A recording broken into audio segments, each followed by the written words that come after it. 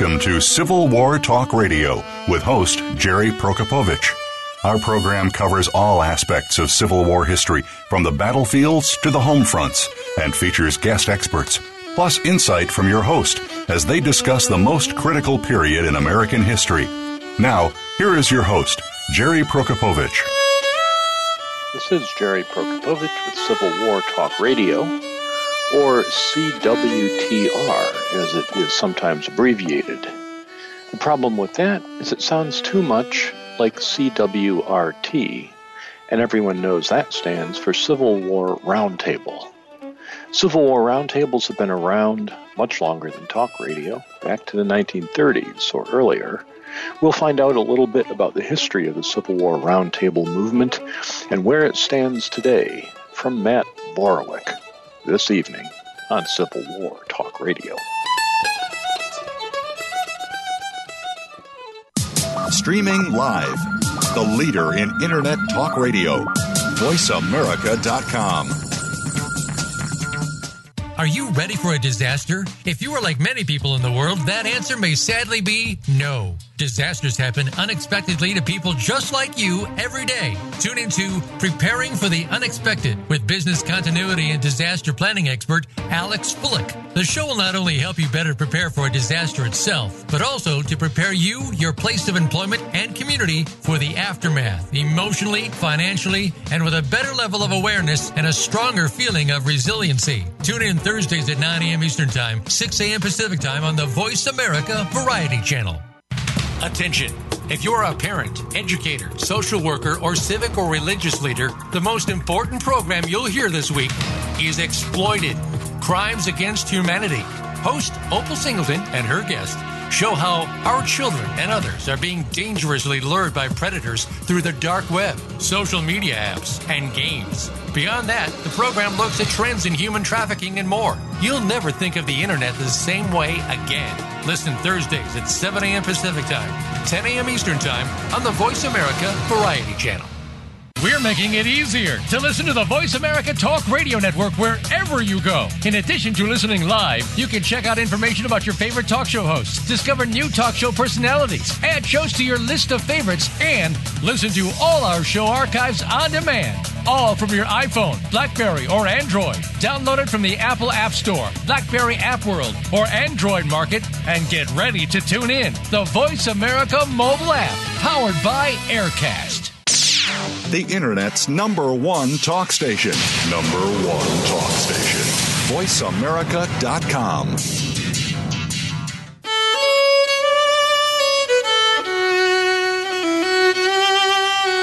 You are listening to Civil War Talk Radio.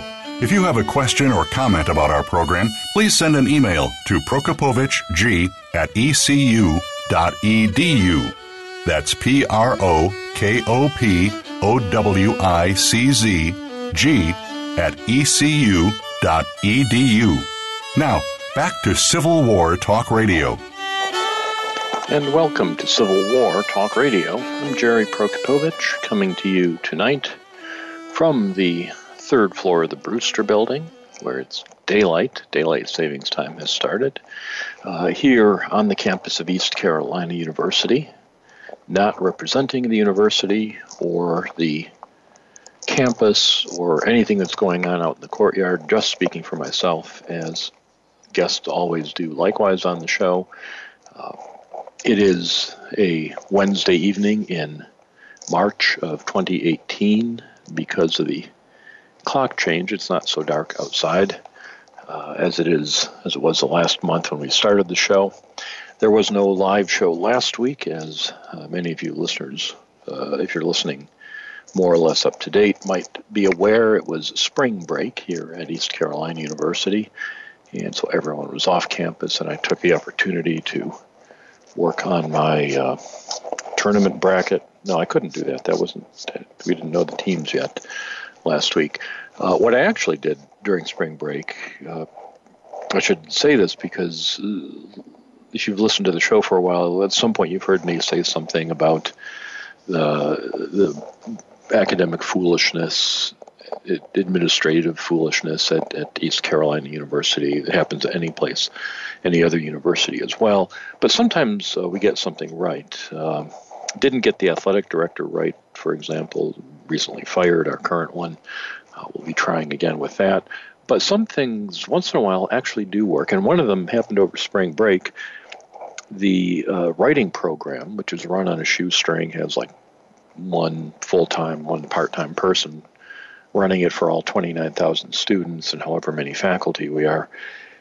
They put on a retreat for faculty to go to a church camp on the coast of North Carolina, the same one that the department chairs used to use for an overnight retreat once a year that I attended when I was history department chair.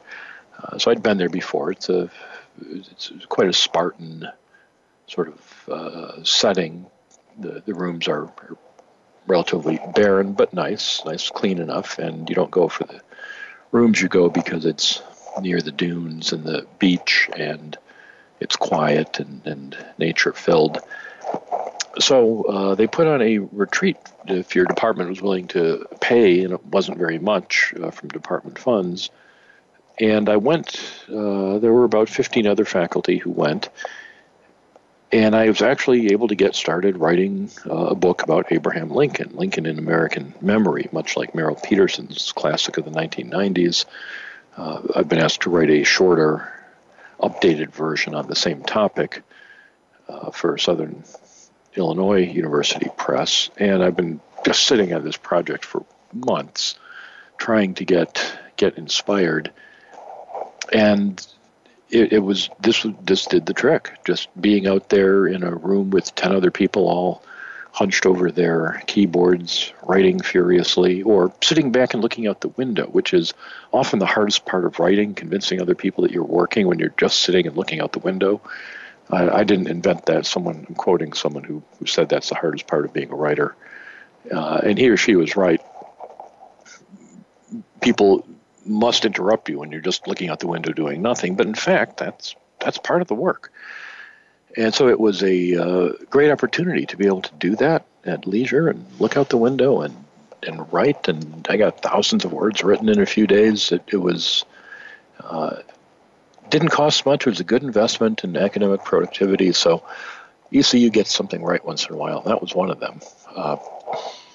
They got something else right on campus recently. This past week, all these really bright green bicycles have appeared all over campus. It apparently is an operation called Lime Bike, which has an app on the phone, and I went and downloaded it, and you can walk up to these bikes and take a picture of its number with your phone, and it registers you get the bike, and it opens it up electronically, and you can ride it around campus for $1, and then just leave it wherever you want. You don't have to find a docking station or something special. Just drop it anywhere and turn it off. I'm sound like a commercial for it, but I've thought for over a decade I'd love to have a bicycle on this campus to get to the library. It's almost a mile, seems like a mile away.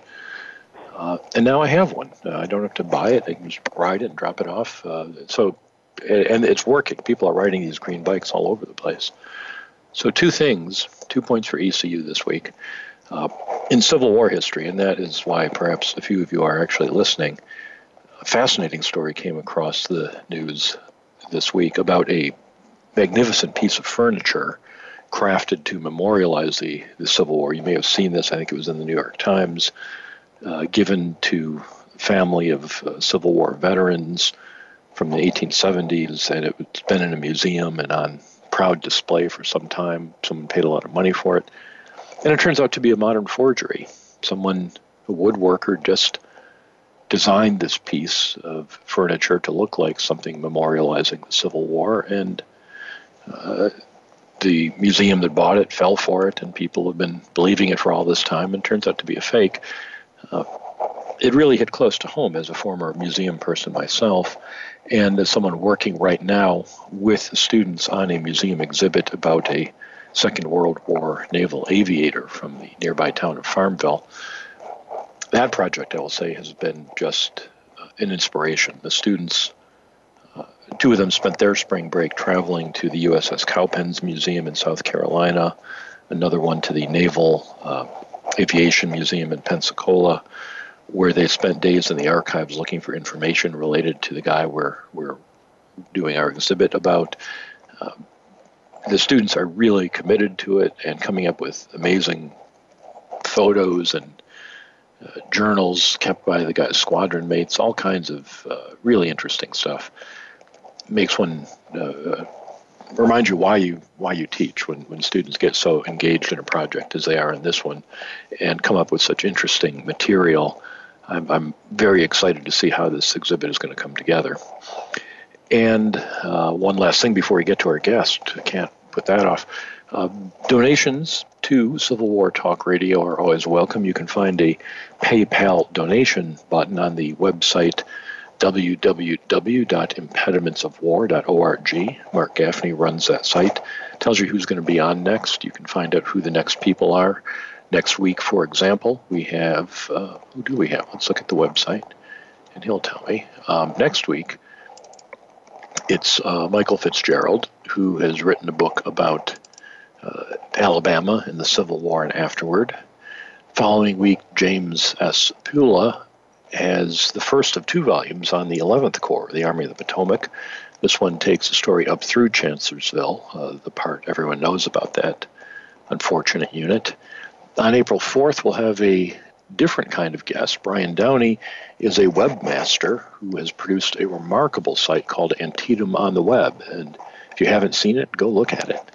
And then we'll go to Kentucky for a couple of weeks. William Penn is the author of Kentucky Rebel Town. He'll be talking about the battles of Cynthiana and Harrison County. He'll have with him Daryl Smith of the Cynthiana Battlefields Foundation, and we'll find out where Cynthiana is and what happened there. And then on April 18th, Barry Craig will talk about the secession crisis in Kentucky, in particular the role the press played. His book is called Kentucky's Rebel Press, Pro-Confederate Media and the Secession Crisis. So a month of good shows ahead, and a good one this evening. Matt Borowick joins us once again. He is a longtime friend of the show and was on once before to talk about Civil War roundtables, and he is back tonight. Matt, are you there? Jerry, I am. It's great to be back with you again. Well, welcome back. When we were emailing about doing another show, I thought, well, yeah, it's about time. He was on a couple of years ago. And I looked at the calendar, and it was 2008. It was 10 years ago. That does not seem possible. Then, hasn't it? Well, that's what I want to find out. Certainly a lot has changed in our lives, I'm sure yours and mine as well. But what's going on in the Civil War roundtable world? It's for people who haven't heard the first show and don't have one in their neighborhood. Tell us a little bit about why you know about Civil War roundtables. What's your role in the Sure, absolutely, field? Jerry. Well, Civil War roundtables have been around, as you noted, since about 1940 or so, and the first one was created in Chicago, and they keep the name today of the Civil War Roundtable, and my suspicion is they've earned that, being the first Civil War Roundtable. And what Civil War Roundtables started out as were literally groups of folks sitting around a table and discussing the American Civil War. And they debated it, they discussed it, and in some cases verbally perhaps refought it. And those Civil War roundtables have grown over the years and gone not only national, but international. And so we see them in places as far away as Germany, as England, as Australia, and so on, because people, again, remain interested and fascinated by the American Civil War. Now, the great thing is that these are really homegrown and grassroots organizations. People with an interest in the Civil War start Civil War roundtables, and there are thousands of them around the world. The difficult part about it is there's no overriding governing organization. There's no guiding organization. These are exactly what I mentioned, which are grassroots organizations. They are people that have an interest in the war that get together to discuss the Civil War. Some do it very well, and some not so well. So they keep the interest burning in the American Civil War. But part of it, Jerry, is we want to help them do a better job of doing their work in roundtables. You mentioned the international angle, and I'm just curious about that. I know the UK has a very active movement, and they have a newsletter that's one of the longer and more detailed ones with that publishes new research regularly. What's the state of international interest as reflected in roundtables that you're seeing? Well, I continue to see a continued interest in that around the world, and I think the UK is probably a good example, not only because of our country's heritage with them, but because of the nature of Confederate ships making their way over there, certainly to the colony of Bermuda at the time. So there were a lot of ties between England and the Civil War, both at the time of the war, and those remain today. So I think a lot of people in England just have an interest in the war because it also, to a degree, hit home for them too. And I think also, as we all see, both yourself and your listeners, it's just an incredibly fascinating period of not only American history, but world history. And so we see international Civil War roundtables continue to draw great interest from people who are just fascinated by the American Civil War saga. We'll take a break here in just a minute, but as we step up to that, what's the most remote roundtable that you're aware of in terms of distance from the United States? The most remote one that I found from here in New Jersey is one in Australia that I interviewed a few years ago. And we can talk a bit more about the Civil War news and the roundtable columns that they feature in there that do get at helping roundtables do better what they do and sharing best practices among them. So they're all over the world. They have different angles that draw them into their study of the Civil War. And the overarching question, the one we definitely want to lead into as we go to our second session, is the one of improvement. It was surprising to me to realize, I know we talked about it last time on the show, and I've talked to others since, that there is no overarching governance for roundtables, that for most of the, what's been now 60 years, 70 years of their history, they've all been, as you said, grassroots organizations operating on their own hook, and only now are we starting to see this cooperation. So we'll take a short break. We'll come back and talk more with our guest, Matt Borowick, on the subject of Civil War roundtables around the world and around the country. I'm Jerry Prokopowicz. This is Civil War Talk Radio.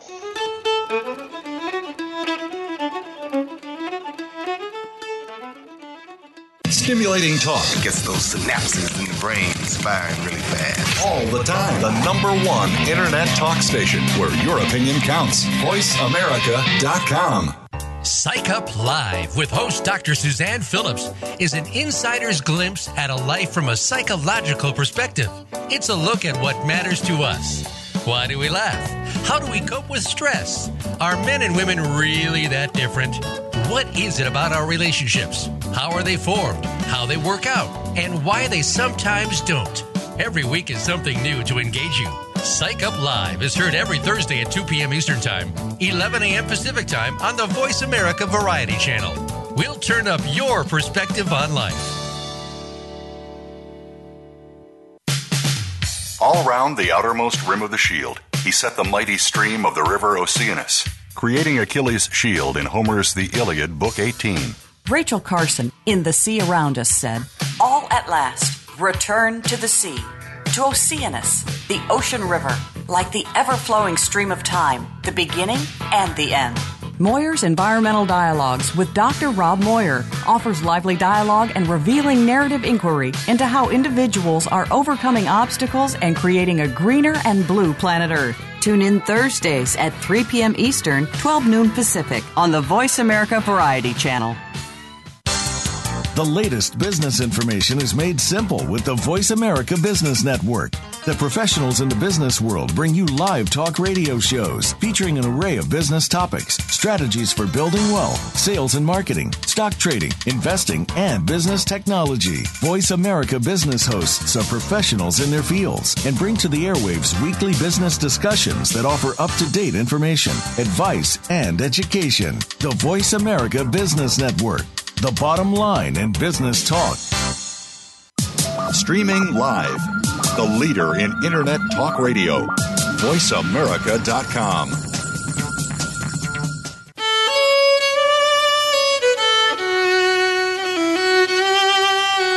You are listening to Civil War Talk Radio. If you have a question or comment about our program, please send an email to prokopovic@ecu.edu. That's PROKOPOWICG@ecu.edu. Now, back to Civil War Talk Radio. And welcome back to Civil War Talk Radio. I'm Jerry Prokopowicz, talking today with Matt Borowick on the subject of Civil War roundtables. Matt, you have written about Civil War roundtables. You're official correspondent. How do you define your title or role in regard to these organizations? Well, Jerry, I would say I'm an idea sharer, and where I say that from is that years ago I've been a member of a Civil War Roundtable in New Jersey since 1992, and that's where I first got started in the Civil War Roundtable experience and movement, and have enjoyed that and saw that there were a lot of things our group was doing very well thanks to a very dynamic and active leader named Jay Jorgensen, who was the founder of that roundtable.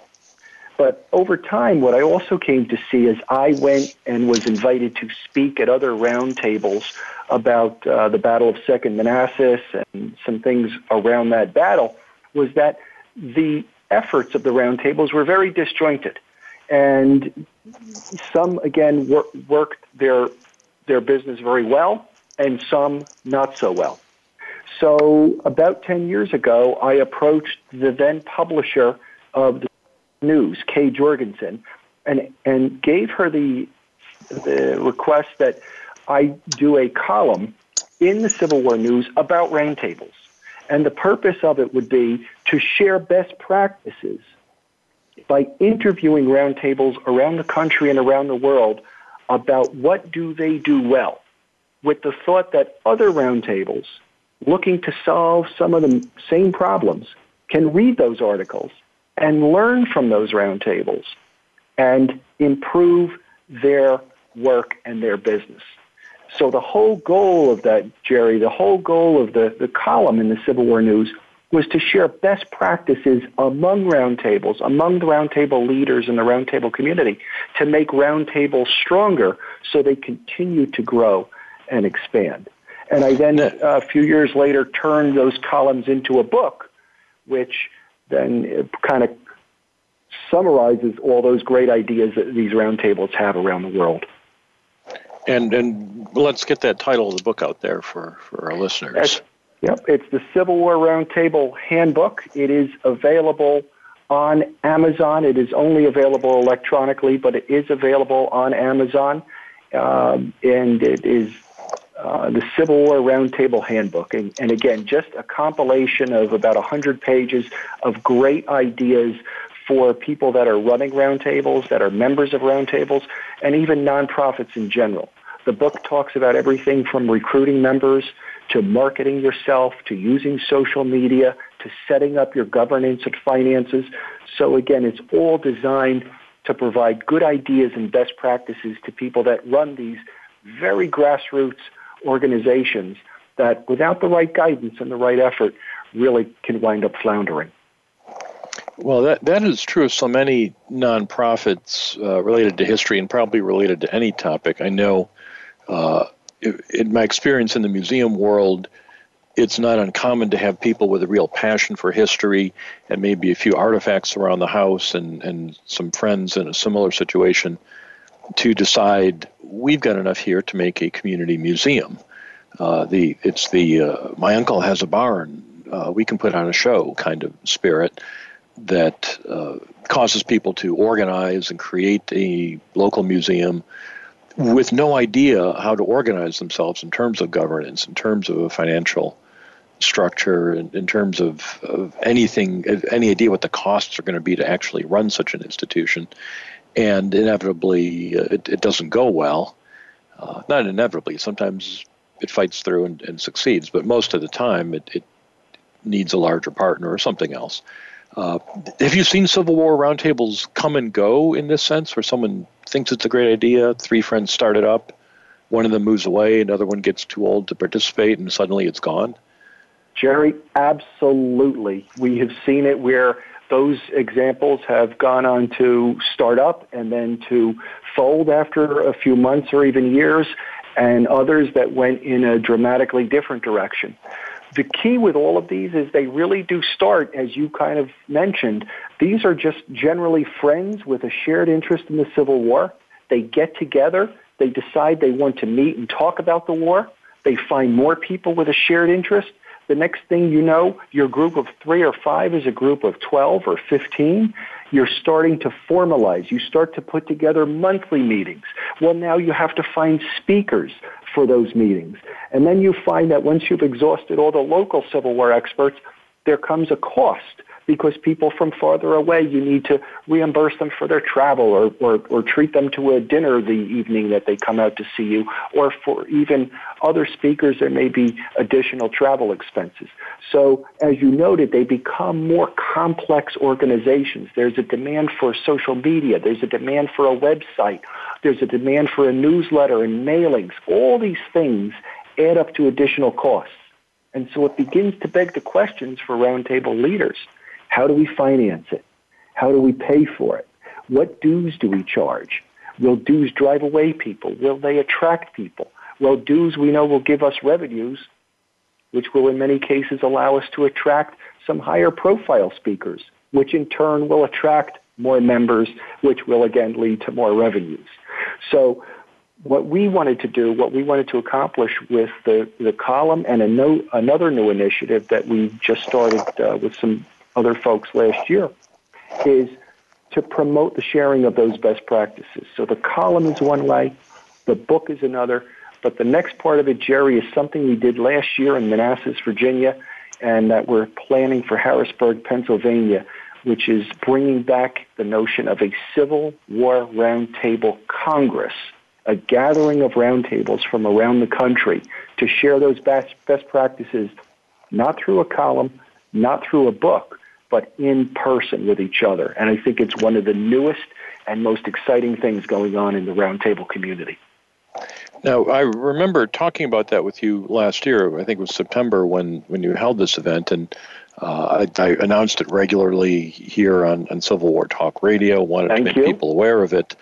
And so that's really what I think got us back together for this show, was the chance for me to ask you, what came of that? You've mentioned best practices. Can you give an example of something that came out of the Congress where half the people there slapped their foreheads and said, why didn't we think of that? Absolutely. So what we did was, interestingly enough, last year, the Congress was held again in Centerville, Virginia, just 5 miles from the Manassas battlefield. And it all came together, much like roundtables do, through a grassroots effort. A gentleman named Mike Movius. Mike is the president of the Puget Sound Civil War Roundtable out on the West Coast. Mike had read some of my columns, had purchased my book, and said that he really wanted to share some ideas like that with other roundtables. At the same time he was thinking of that, Wally Rickle down at the Brunswick, North Carolina Civil War Roundtable, 1,000 members, by the way, largest one I've ever found, was thinking along the same lines. We recruited a few other speakers, someone from John Bamborough from Scottsdale, Arizona, and a couple others, who all came together in a day-long session where they each presented things that made their roundtables stronger and better. And the kind of, as you mentioned, what was some of the aha moments, I think, to John Bamberl's presentation, where he had 18 low-cost ways to promote your roundtable. Things like placing a free ad in the newspapers that allow that for nonprofits, posting flyers at the municipal building in town, and doing things like that they take some effort with your time, but really are doable for roundtables that are on a budget. Another thing that resonated with people that John mentioned was anyone who didn't renew their dues. He would call them and say, "Hey, Jerry, saw you didn't renew your dues. Can we ask you to reconsider?" And he said he had an almost 50% return rate of those people that he called. So again, things like that take effort. They're low cost financially, but they take effort. But it also helped John increase his roundtable from about 50 people to over 400 members today. Wow. You mentioned the Brunswick, North Carolina roundtable, and that's one that is in my notes here to ask you about. I've spoken to the Puget Sound one, and they were a wonderful group, and I've maintained contact with Mike Movius and others there over the years since then, and spoken to many around the country, and they do fall into every angle of the spectrum you've been talking about, from the ones who've invited me to travel a long distance, and on the assumption that I would do that on my own dime and stay somewhere on my own dime and come home, which I don't mind. I mean, I love talking about the Civil War. It's what I do, but I've got a job. I've got a family. I can't just take 2 days off of work and go talk to your group for nothing. I think it's the Low Country Roundtable in Georgia that makes a point. We don't pay an honorarium, but we donate to the Civil War Trust or some other organization on your behalf a meaningful sum. So it's not that I have to get paid to talk to a group, but they have to show they're serious if they want someone to come from a long distance, and that's another way to do it. But Brunswick, 1,000 people. I have spoken there, and it's amazing. So what's their secret? Jerry, their secret is some really good marketing, but more importantly, some really great leadership. I had the opportunity to feature them not once but twice in the Civil War News column, and like you, I had the opportunity to go down and speak to that group. And I think for them it was an off night, and they had about 300 people show up. So they are incredibly successful. But again, for them, it's doing a lot of advertising, a lot of the leadership going out and talking to community groups about their programs. And then the other thing is, I think that they have stewarded their resources effectively. If you think about it, 1,000 members at, say, roughly $25 dues each gives them quite a bit of money to work with to do the things that you talked about in terms of inviting well-known, much-desired Civil War experts to come see them. And while they may not pay a stipend for the person's time, they do what I believe should be done for people traveling the distance, which is travel reimbursement. And that's just a nice way of saying, as you noted too, that they're serious about having the speakers come, because I believe, too, that the Roundtable has an obligation to be a good host to people that are traveling from a distance to come out and share their expertise. Now, one thing that the Brunswick Roundtable has in its favor is demographics. I'm reading an unrelated website about North Carolina communities, and they are one of the fastest growing ones. I forgot the name of the county now, but they're one of the fastest growing. They have more municipalities, I think, than any other North Carolina county, and they border on South Carolina and are actually part of the Myrtle Beach metropolitan area instead of Wilmington now. But the point is, they're on the coast. People retire there. People who can afford to retire to nice, large beach homes live there, so they have a community with both leisure time and funds to support their leisure activities, and not every area has that.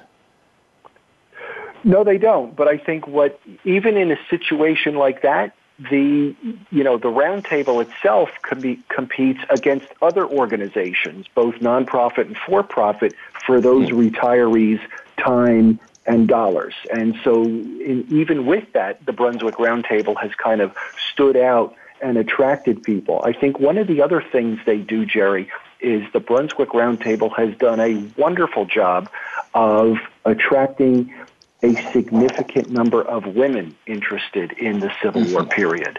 And one of the ways they did that was they would have their regularly scheduled meetings, but then their women members would get together to discuss women aspects of the Civil War, famous women from the war and how the war affected women and so on. So much so that then morphed into some of their regular presentations are women-focused. And so what's nice from an attendance and a membership standpoint, for some members, it's a couple's night out. They go out and they have dinner and they're treated to a good talk on the Civil War and share some social time with people that they have a shared interest in. So I think they've made good use of the demographics of their market. And you mentioned the word community. Having been there, as you have too, I think you saw there's a really nice sense of community there too. And so people look to be part of organizations like the Brunswick Civil War Roundtable.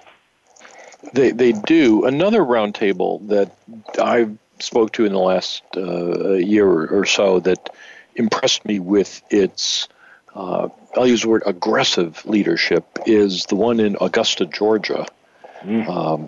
And we'll take another break shortly, so I'll set this up here. This also ties in with your comment about women being often underrepresented in roundtables, and that Brunswick makes a real effort to get beyond that and be more inclusive. A woman runs the Augusta, Georgia Roundtable, and she explained to me in very clear terms that when she took it over, it was basically a failing enterprise, and she whipped that group into shape and made their meetings the place to be. And when I spoke, it was a large ballroom filled with people. It's a far cry from the 5 people in the library meeting room that you see in some places. So when we come back, I'll ask your thoughts about how that worked out, and talk more about the question of inclusiveness as well in roundtables in the Civil War community generally. We're talking today with Matt Borowick, who has written the Civil War Roundtable Handbook, columnist for Civil War News at one time on the subject, and general idea person on the topic of Civil War roundtables. I'm Jerry Prokopowicz. This is Civil War Talk Radio.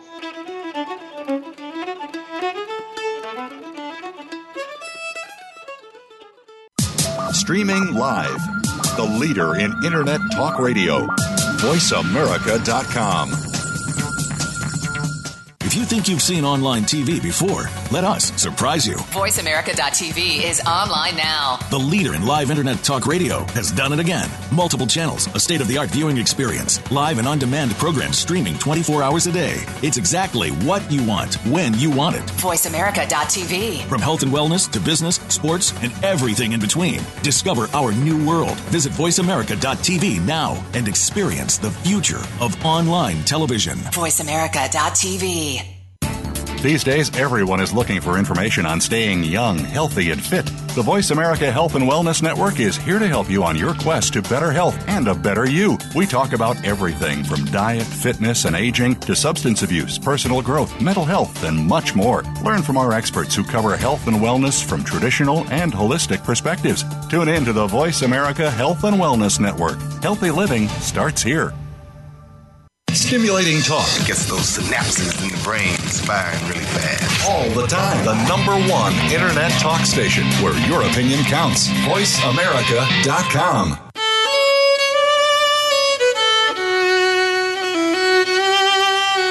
You are listening to Civil War Talk Radio. If you have a question or comment about our program, please send an email to prokopovichg@ecu.edu. That's PROKOPOWICZG@ecu.edu. Now, back to Civil War Talk Radio. And welcome back to Civil War Talk Radio. I'm Jerry Prokopowicz, talking tonight with Matt Borowick, who is an expert in the Civil War Roundtable movement, has written the Civil War Roundtable Handbook, an ebook available on Amazon, and has organized a Roundtable Congress that met last year in September of 2017, and is organizing one to meet in the year ahead, 2018, to allow these organizations, these groups of people who just like to get together and usually invite a speaker or to talk about the Civil War, and then they ask questions, and maybe beforehand they have a snack or they go out to dinner after, or otherwise enjoy community as well as Civil War history exchange. So, Matt, I was mentioning the Augusta Civil War Roundtable group, where it was run far more tightly than any other one I've ever been involved in. It was not simply, come on down and give us a talk, but the marching orders were quite clear. Have you spoken to that group? I did about a year ago, and I will tell you, Jerry, it was a fantastic experience. In fact, I did a write-up, a column on the Augusta Civil War Roundtable after I visited with them. And I started off the column by essentially saying, I've spoken at a lot of Civil War Roundtables, but I had never before spoken at a Gwen Fulcher Young Civil War Roundtable. And she is the president of the Augusta Roundtable, and as you noted, she runs a very tight ship, and their success is a result of the way she runs things. No question about that. Among other things, keeping speakers on a time budget. When you're told you have 40 minutes to speak, we've all been at meetings where someone just feels free to go over that, even when there are two speakers and they take up someone else's time, just out of sheer carelessness. I find it incredibly unprofessional, and I'm always dismayed when it happens, and I really try not to do it. But as you said, when Gwen Fulcher Young is running the show, you're told 40 minutes, and by golly, you're done at 39 minutes and 45 seconds or else. No, you're not going to make that mistake twice. But beyond that, the whole evening was run tightly. I'll say even to the extent that part of what makes a roundtable characteristic is the sharing of questions and answers, of challenges. I love it when someone in the audience challenges something I've said. It gives me an opportunity to engage and push back and find out maybe they know evidence I don't know, or they've got a perspective I've never considered. That's what it's all about. It's possible, I think, to be a little too regimented, where people are afraid to ask that kind of question. But I don't want to pick on one particular example. Maybe a better direction is to say, is that not one of the strengths of the roundtable movement, that the audience gets engaged and asks questions? It absolutely is. And, it harkens back to the original intent of roundtables when the groups were smaller and people sat and debated face-to-face the war and its implications. So the question and answer sessions are very important to the whole notion of Civil War roundtables. And, it was interesting, my experience at Augusta. Gwen herself has a noted background in television, and so she's used to being in front of audiences, clearly very comfortable doing that, but even more so the leadership aspect of the way the meeting was put together. A couple things that I think serve as good lessons for other roundtables. Here you have 200, 300, 400 people gathering on a monthly basis for their Civil War roundtable meeting. And what does Augusta do? They have it at one of Goodwill Industries' banquet centers. And what that does is Goodwill Industries works to provide people that otherwise might not have job opportunities with such opportunities. So the food preparation and the food service is all part of an educational system that Goodwill has developed in and at these facilities. So you have a nonprofit roundtable partnering with another nonprofit to not only do a good educational deed in the Civil War community, but to do a good social and economic deed. Speaking of community with the Augusta Roundtable, one other thing that struck me was, you know how often we'll go to events and people will pull out the napkins or tip the chair and so on to kind of stake their claim and say, here are the 5 seats or the 7 seats at the table that are for me and my friends. Mm-hmm. Well, in order to promote greater community in the Augusta Roundtable, what they do is they had handed out a sign, which I kept a souvenir of, saying, this is my seat.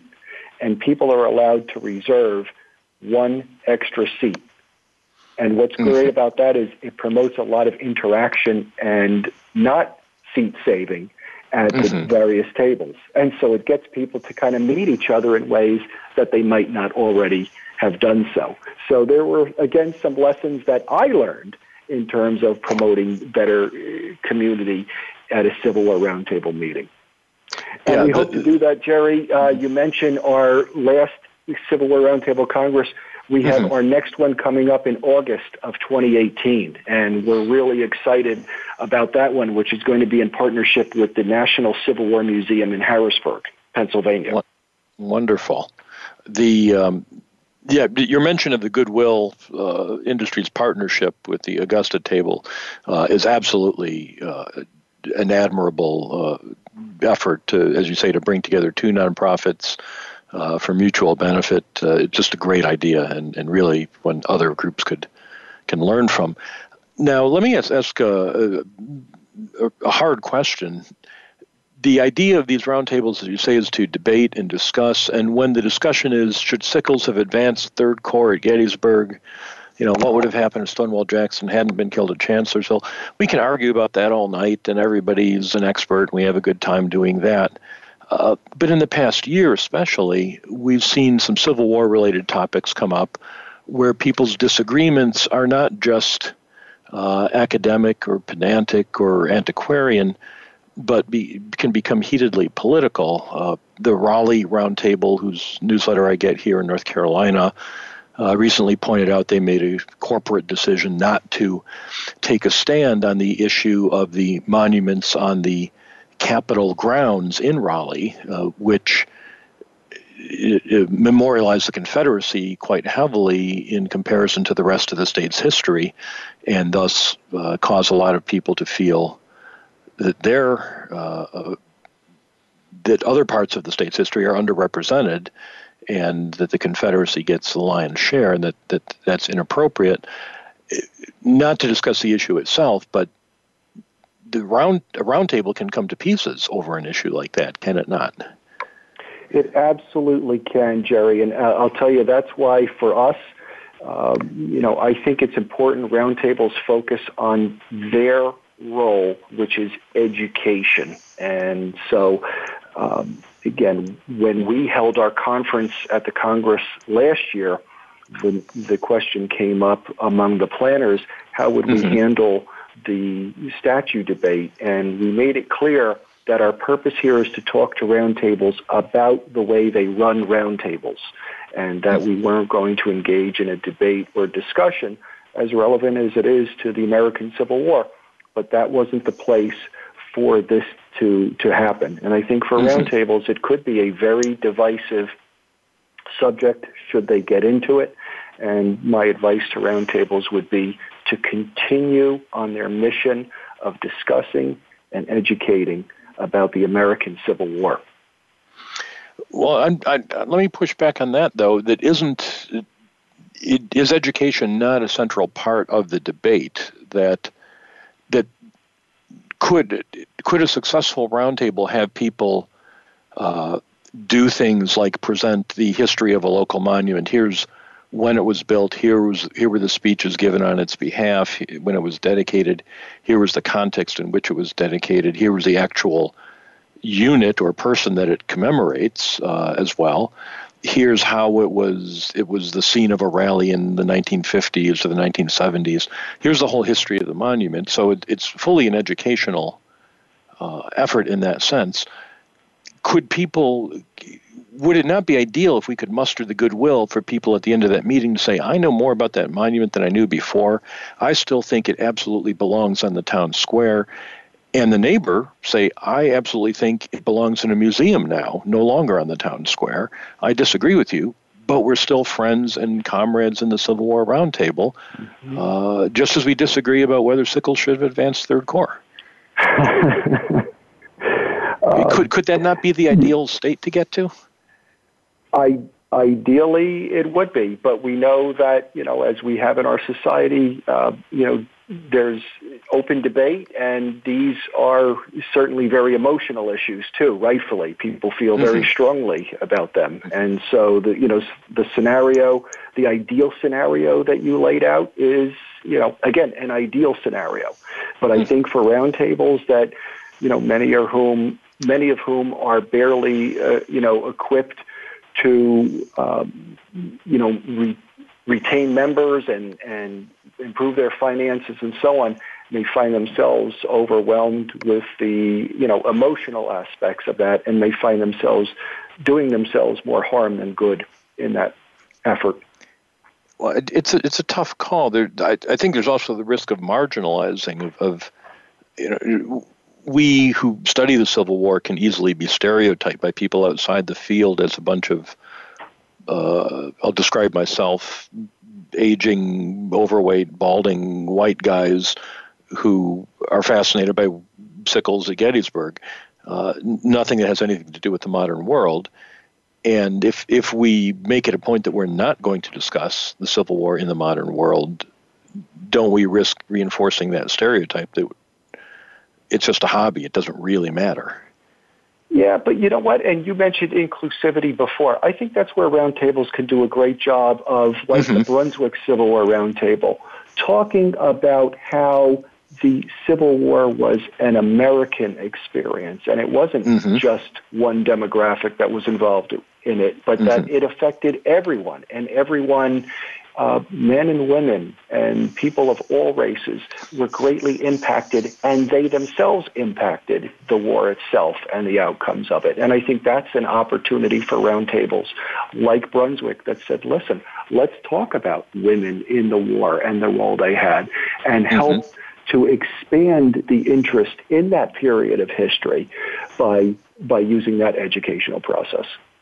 I could not agree more. I think that's, and now I'm being maybe absurdly idealistic, but this might be the thin end of the wedge where people could actually look at someone on the across the table who they've known for 15 years through the Roundtable movement, and they respect each other's Civil War knowledge and historical interest and desire to see people educated, and yet have different views on the monument issue, and not let that wipe out 15 years of comradeship, and be able to say, okay, you're on the opposite side of this issue I'm very hot about, but I know you're a good guy, so therefore I'm going to calm down a little and recognize people of goodwill can be on the other side of this issue. Jerry, should all our debates be that way? I agree. That would be the ideal. I hope, if Civil War study could be one tiny wedge into that, it would be an improvement for society as a whole. Let's close with a question about the future. Does the internet, the increasing use of social media, portend the end of these face-to-face groupings? Can't we just all Skype together? Jerry, maybe I'm a traditionalist in that sense. I think there will always be a need and a desire for people to get together in person. And even though I may be able to see you on a Skype or a computer, I think being able to shake your hand, being able to look you in the eye face to face, maybe to share a meal, are important things that we engage with. And I think that's why also, as we wrap up our time together, to share that that's the reason for the second Civil War Congress. We're going to be doing it August 17, 18, and 19th. We're going to be working on that with the National Civil War Museum in Harrisburg. We've got some great speakers lined up, again, topics such as social media and the use of social media for roundtables, talking about finances and governance. And the great thing about being hosted by Wayne Motz and the National Civil War Museum is, for those who are interested, there will be private tours of the collection on Friday night. On Saturday, there will be a day long of networking. And Sunday, we're going to cap it off with a Wayne Motz-led tour of the first day at Gettysburg.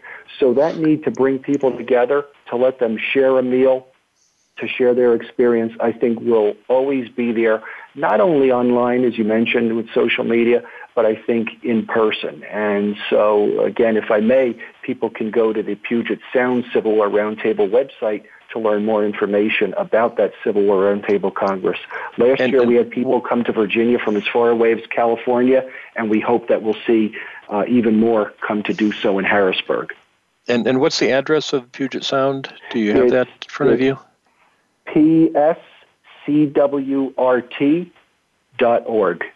PSCWRT.org. And under there, you'll find information about the 2018 Congress, as we're calling it. Well, it sounds like a great opportunity. Listeners, look it up. Go to it. Go to your local Civil War Roundtable. If you don't have one, start one up. Read Matt's book and find out what mistakes not to make, and keep the movement alive. We're out of time. Matt, thank you so much for joining me. Jerry, you do a great job. Thank you for all you do for the Civil War community. And listeners, as always, who are the Civil War community, thank you for listening to Civil War Talk Radio.